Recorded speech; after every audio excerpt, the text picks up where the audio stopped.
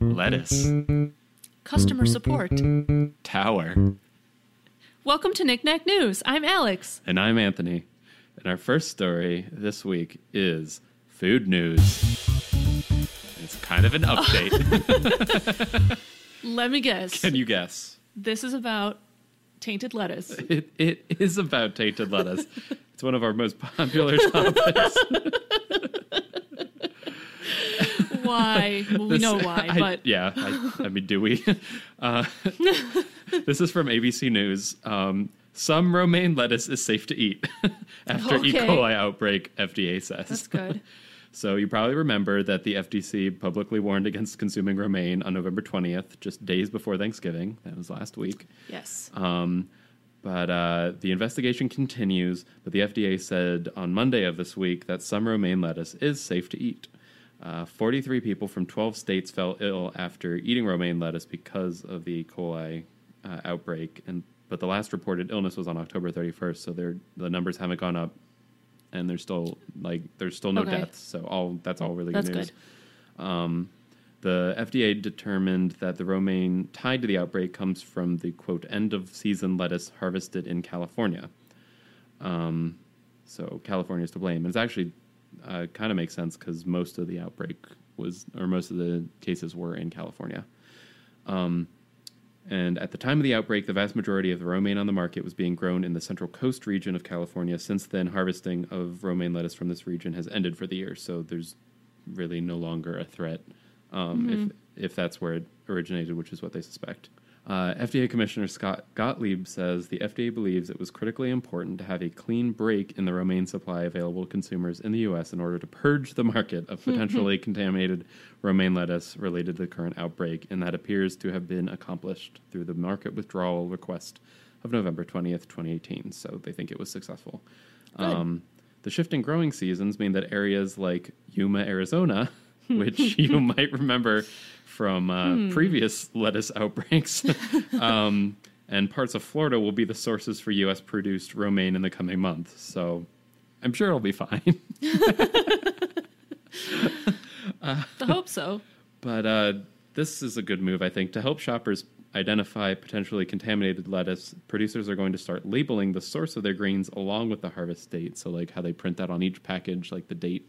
They're also going to start saying where it came from. Okay. And if the lettuce doesn't have that information printed on the packaging, the CDC says do not eat it. If it doesn't have the location printed? If it doesn't have the location from this point on. Like it's now interesting. I don't know if it's required necessarily, but that'll just make it easier in the future if they do identify an outbreak from a region. They know to only say, like, if it's from here, then don't eat it, versus, like, don't eat any romaine. Right. Any at all. Yeah. Which, like, I get why they did that, but still it seemed quite extreme. Yeah, it was pretty extreme. Yeah. Okay, my first story is species news. This is from National Geographic. And the headline is, "These ants decorate their homes with the heads of their enemies." Oh, my. At first I thought it was going to be like a pleasant interior decorating ant story, but no. No, it's not. For 60 years, scientists have known that one species of small, rust-colored ant, known as Formica archiboldi, don't know how to pronounce this. It sounded pretty good. Likes to decorate its nests with skulls or the head cases of several kinds of trapjaw ants. This is bizarre because trapjaw ants come equipped with potent stingers and gigantic mandibles that can snap closed like a bear trap. So like they seem like they would be hard to like hunt down. Mm-hmm. These ants, native to Florida and surrounding states, nevertheless succeed in taking them down and nabbing their heads. But how? Quote, "Something weird was going on, but no one had looked into it yet. Until now," says Adrian Smith, a research biologist at North Carolina State University. In a new study published in the journal Insectis Socio... This is French, and I don't know how to pronounce this either. Insectis Socio, the journal. Smith has shown that this species of ant subdues its quarry with quick, highly efficient sprays of toxic acid. Oh. It's really intense. Well, that explains it. This is curious, says Smith, because while most of the ants in this family possess acid-spraying nozzles, they usually only deploy them as a means of last defense. This species, on the other hand, goes on the attack.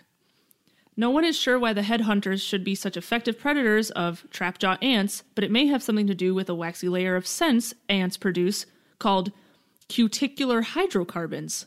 When Smith sampled these scents from this species, he found that they matched the species of the trapjaw ants and they co-occur with almost perfectly. So, like, the scent was, like, matched up with the other one. Oh, so they saw them maybe as, like, invaders? Or like, they can blend in with the other species. Like, they don't realize that it's, like, they don't realize that it's a so different it's like a sneak attack. Yes. Yeah, exactly. Although they don't actually have the evidence that that's what it happens, but that's what they think. Yeah. So it says, common sense would tell us that mimicking the scent profile of the prey gives the headhunter ants some advantage over them in battle, but Smith hasn't seen any evidence of this, so they aren't exactly sure why the scent profiles match. Like they haven't actually done testing to prove that, but that's what the theory is.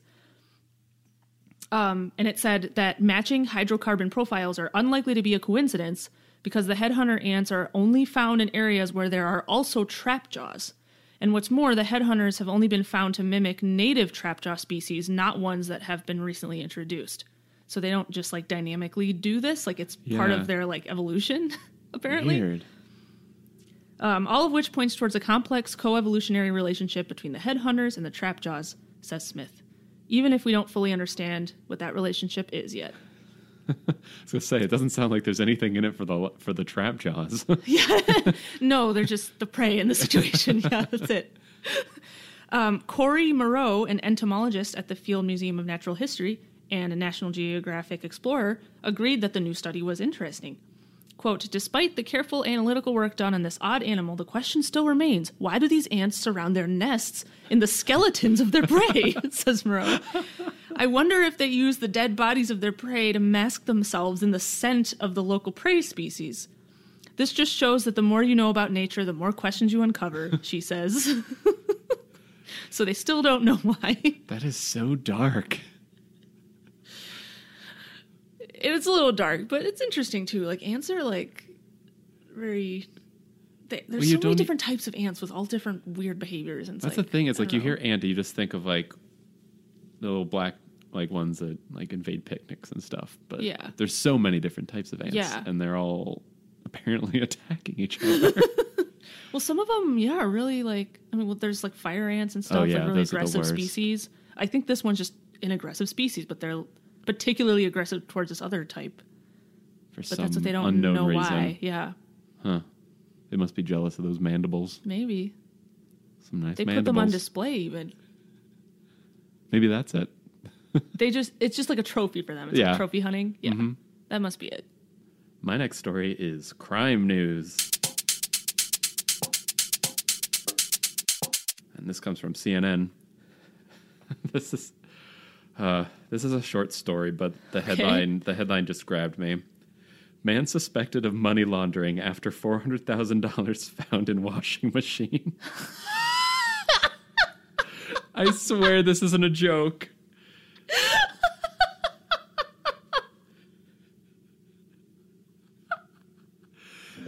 No. Yes. So the actual story itself is not as good, I think, as the headline, but I'm going to still share it. Last week, Dutch police found around $400,000 stuffed inside the drum of a washing machine while checking for unregistered residents in a house in Western Amsterdam.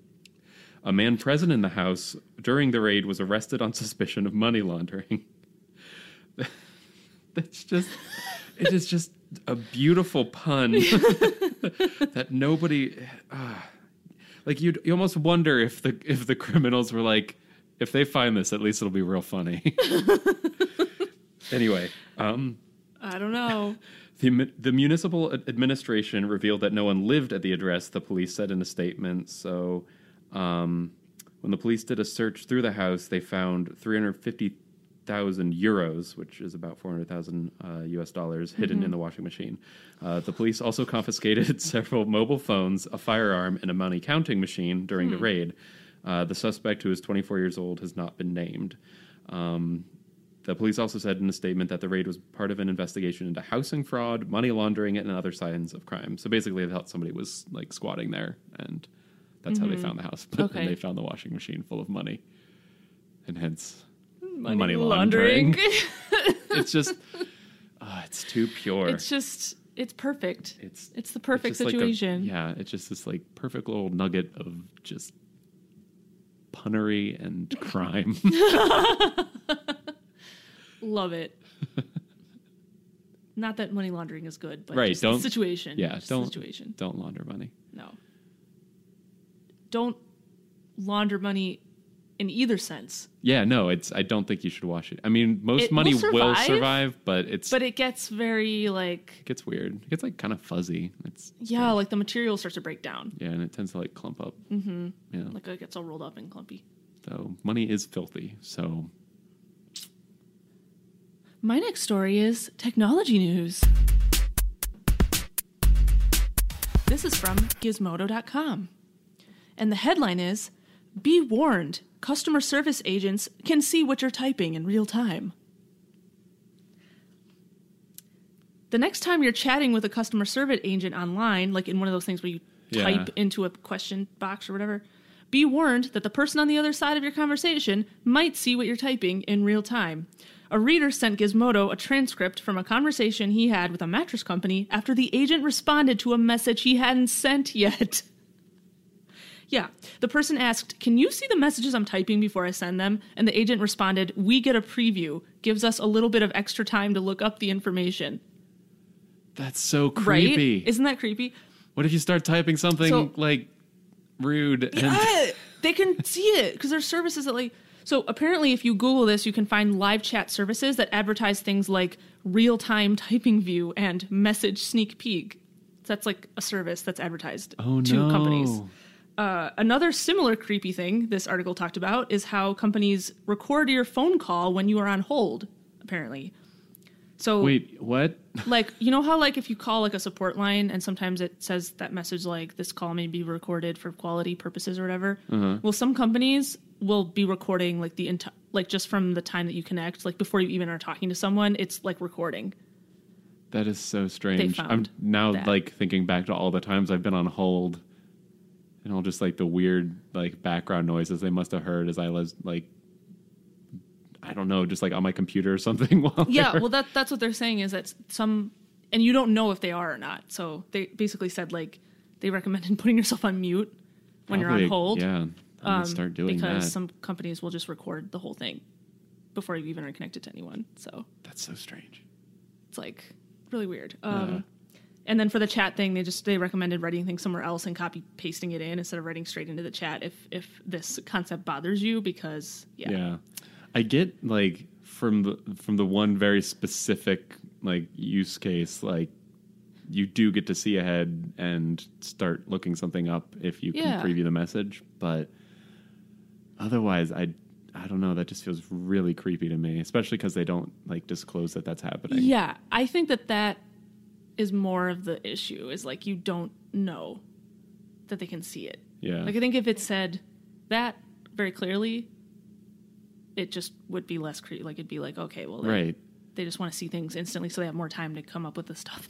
Like it's like these things with like a send button. You start typing something in, and someone like someone responded to a guy's question like before he even clicked the send, and then it was just like, yeah, can you see this? Like I didn't send you this. That's really strange. Yeah, it's like creepy. So yeah, it's just awareness. Just be aware. Not that I would hope our listeners wouldn't be typing like rude things into that chat box, but yeah, I know. You never know. I mean, more than anything, I just don't want them to see me mess up typing something over and over again. Like, you know how when people are watching you type, like it's always when you make the most mistakes. Yeah. Spelling errors are like you just keep changing the wording of like one sentence and like keep changing it over and over again. Like someone watching you do that process is a little bit like I do that in emails before I send them. Oh yeah. And I would do that here too. So like no, I don't. It's weird if you see someone watching you and you don't realize. Yeah. Don't like it. Don't like it. So my last story is world news. This comes from BuzzFeed News. The Leaning Tower of Pisa is getting straighter. Really? Did you see this? No. Thought this was kind of funny. So the Leaning Tower of Pisa, one of Italy's most iconic landmarks, isn't leaning as much as it used to. A group created to monitor the monument's restoration said this week that the medieval bell tower has straightened by 1.5 inches or 4 centimeters over the last 2 decades. Oh. So within the past 20 years, it's kind of... That's really good, because I thought, for some reason, I thought it was... itself. It was like leaning more. Like I thought it was eventually going to just like fall over and collapse. Well, or something. it had been at a certain point. Oh, okay. It was actually closed between 1990 and 2001 for emergency restorative work, where they corrected its tilt by 15.7 inches or 40 centimeters. So it was closer to its original angle. Okay. So there was a time when it was leaning more, but now apparently it's reversed course and it's leaning less now. Well, that's good. A professor of geotechnics at the University of Pisa, who has a very Italian name that I'm just not going to even try to say, who is a member of that surveillance group, said, what counts the most is the stability of the bell tower, which is actually better than expected. So it's not in any danger of falling over right now. Well, that's good. And just a fun historical fact, the Leaning Tower has been leaning ever since one side shifted under the softer clay and sand it is built on when construction began in 1173. Which, man, that is... Long time ago. Yeah. It's just hard to picture that length of time. But yeah, it's getting a little less crooked, which I just found amusing. Have you ever been to the Leaning Tower of Pisa? I have not, actually. Yeah, it's you have? I've been there once. It was kind of disappointing, honestly, because the pictures you see, it's like in this. It looks like a really beautiful place with like green grass and everything, but like that's literally it. Like that plaza is the only green part of that. It's immediately surrounded by like city, and it's not like nice city. It's just a bunch of like carts trying to sell you like Leaning Tower of Pisa merchandise, and just like it feels like kind of an unsafe part of town outside of that little bubble. Yeah. So that was a little disappointing, but it was cool to see in person. But I don't think I'd go back. That's what I've heard too. That it's kind of just like a tourist trap. Yeah. And there's not like you get there and you're like, okay, I saw it, and then you just start bombarded by people selling you stuff, and it's everything around it is just sketchy. It's not like there's like nice restaurants or anything to go to after it. You just kind of go get your pictures and get out. We were kind of worried for our car. Oh no. Oh, well, I will not drive there then. Yeah. It was a rental, so we just didn't want anything to happen to the rental. Yeah. Okay, my third story is health news. This is from NBC. Guess what, Anthony? What? There's another recall. Oh, no. But this one is for beef. Oh. We're talking about beef this time, not the leafy greens. It's E. coli, and 100,000 pounds of ground beef have been recalled. It's in the western part of the U.S., though. The nation's largest beef processor, JBS USA, is recalling nearly 100,000 pounds of ground beef for possible E. coli contamination, according to the Department of Agriculture. The ground beef produced at the USA-owned Swift Beef Company in Hiram, Utah, may be contaminated with E. coli. So they're just did it touch the they're lettuce? Recalling it. I don't know. The beef was distributed to Utah, Nevada, California, Oregon, and Washington. So if you live in one of those states, don't eat ground beef, or at least make sure you know where it's from. Right. If you live in Ohio, you're fine. For once. Yeah. So that was it. So okay. That was pretty short, but so I figured I guess, say something. Yeah, especially if you're in those areas, I guess don't get like a burger with lettuce on it. Yeah. I wouldn't eat a burger with romaine. Yeah. I don't think E. coli's effects are like multiplicative. Was that right? I think it was. Multiplicative? That doesn't sound... I think that's a word. I don't know if I've ever said it out loud before. Multiplicative? Multiplicative? That sounds better. Isn't that what you said? Kind of. I don't think that the effects of E. coli stack on each other, but the chances probably do. So... I don't know. If you eat 2 foods contaminated with E. coli... Does it cancel out?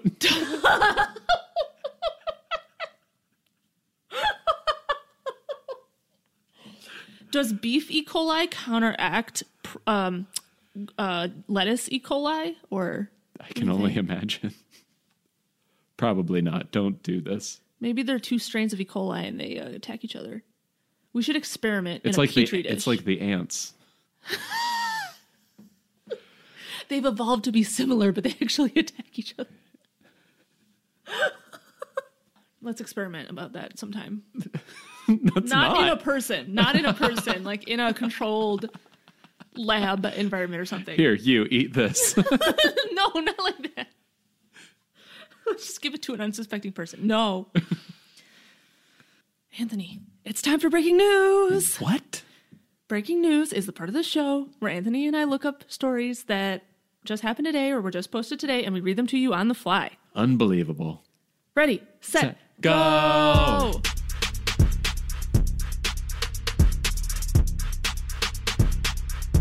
All right. The story that I have is from USA Today. More than 1,000 breweries answer Sierra Nevada's call for campfire relief beer. Do you hear about this? Oh yeah, I did hear about that actually. This is really like a really heartwarming story. Yeah. So I'm sure everyone is familiar with the campfire that was the largest, deadliest fire in California history. That is like just recently, I think they've gotten it under control. Yeah. And the Sierra Nevada Brewing Company is making a beer that they're donating 100% of their revenue from to raise money for this area of California that was affected and help them with their rebuilding efforts. But the really cool part is that they got in contact with a bunch of other breweries who are working with providers and stuff to get donated materials, and they're also all going to make this beer. It's now up to 1,000+ breweries. Oh wow! That are all going to be working making the same beer and distributing it, and also giving their revenue for this beer. That's really cool. To relief efforts. So, the Sierra Nevada Brewing Company started the Sierra Nevada Campfire Relief Fund, which they seeded with a $100,000 donation. So it's already got that much in it. And they're planning on donating their sales. They created 74,000 gallons of this beer that they're planning to start distributing on January 5th of 2019. Okay. And they estimate with the participation of the 1,000+ other breweries that there will be about 8.6 million pints of this beer that will be sold around the country.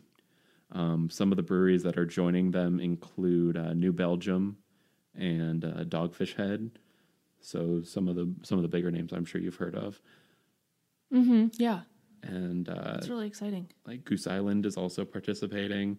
Blue Moon. So they've got a list at their website of all the breweries that are participating. But it's a really cool example of a bunch of people who are normally it's kind of a competitive industry, though, craft brewing. Yeah. And they're all coming together to raise money for a good cause. I think that's such a creative idea. It's such a neat idea because everybody likes not everybody, but a lot of people like beer. People like beer, and I think people would very easily buy that and as a donation to help.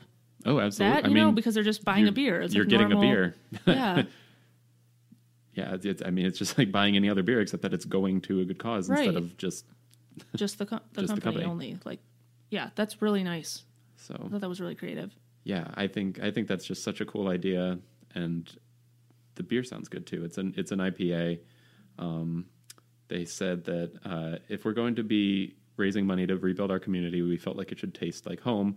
We wanted to go with that classic Danky West Coast IPA. They use the word danky. I don't know what that means. I don't know what's different between danky and dank, but sure. And they said it's fresh, piney, citrusy, hop heavy, and nice and bright. So I think it sounds good. I'm hoping we will have some in the area around us. Yeah. I mean, we have so many breweries here, I can only imagine. Yeah, I'm sure we'll have something. I would try it for sure. I don't usually get really hoppy beers, but yeah, I would buy one just for the cause. I go through phases where I'm way into them, and sometimes I just why not? But this is for a good cause, and sounds like a good beer. That'll be fun. Well, I found this isn't really a news story, but just a thing going around the internet, And have you seen this? There's like a giant cow in Australia. Yes, I have. And You have? This is one of my favorite things that the internet has given us. Really? Yes. It's so big. You've seen this It's like cow. It's 4 times the size of a it's normal literally cow. like 4 cows glued together with legs. Like it's That's like the size. Like when you look at it next to another cow, you can easily see how like the mass of 4 cows would fit easily. into this cow. It sounds like an exaggeration, but it's not. Like it's just enormous. I don't know how this is physically possible. Right. I wonder if it has some type of giantism, like Maybe. cow giantism or something. I bet that's probably possible. I haven't looked too much into the history of large cows.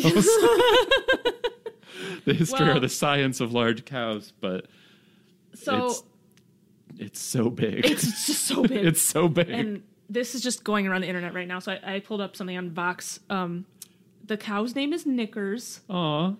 He weighs 1.4 tons. Wow. He's a Holstein Friesian dairy steer. I don't know how you pronounce that. That's a type of breed of Okay. cow, I guess, but a dairy cow, a male dairy cow. Wait, how does that work? Wait a minute. That breed of cow is bred for dairy, Okay. and he's just a male. The male cow does not produce Right, because a the dairy. steer is a male, Steals right? a mare. Yeah. Mare. I said it twice. A steer is a mare. That's wrong on so many levels. There's like, that's the wrong type of animal. That's the wrong gender. gender. A steer is a male. Knickers currently lives on farmer Jeff Pearson's cattle ranch in Western Australia. Australian media put Knickers on blast after the animal was saved from the slaughterhouse because he was deemed too big to be sold at auction. Which is kind of sad, actually, but I guess nice for him. Yeah, good for him. He just was being raised probably to be sold for meat, I guess, and then they were like, you know what? No, we're not going to do this. Now he's just going to live out his life at this pasture. Yeah. So, and the rest of the article is just tweets about this cow. So that's that. It's pretty amusing. I would recommend looking up pictures and or videos of this cow. It's amazing. It's just amazing. It's just beyond belief. Yeah. It's beyond Like beef. that was really good, actually. I appreciate really good puns, and that was a really good pun, Anthony. Thank you. I like that. But yes, if you haven't seen the photos, you probably can't really picture what I'm describing. You have because to of look. how big this you cow have is. to look. It's insane. It's so big. It's insane. So we will have the link. Look at the link. And you will see. Okay, that's our show. Thanks for listening, everybody. We post episodes every Friday. And as always, the links to this week's stories will be in the episode description. You can subscribe to Knick-Knack News on Apple Podcasts, Google Podcasts, Stitcher, or whatever podcast app you want to use. You can also follow us on Facebook.com/Knick-Knack News and on Twitter at Knick-Knack News. Thanks for listening, everybody. We'll see you next week. Bye. The worst part is when I corrected myself, I just said the same thing. No, a steer is a mare. No, No. It's so easy to say. It just rolls off the tongue. Well, it's because the R sound. It, No, a steer is a male.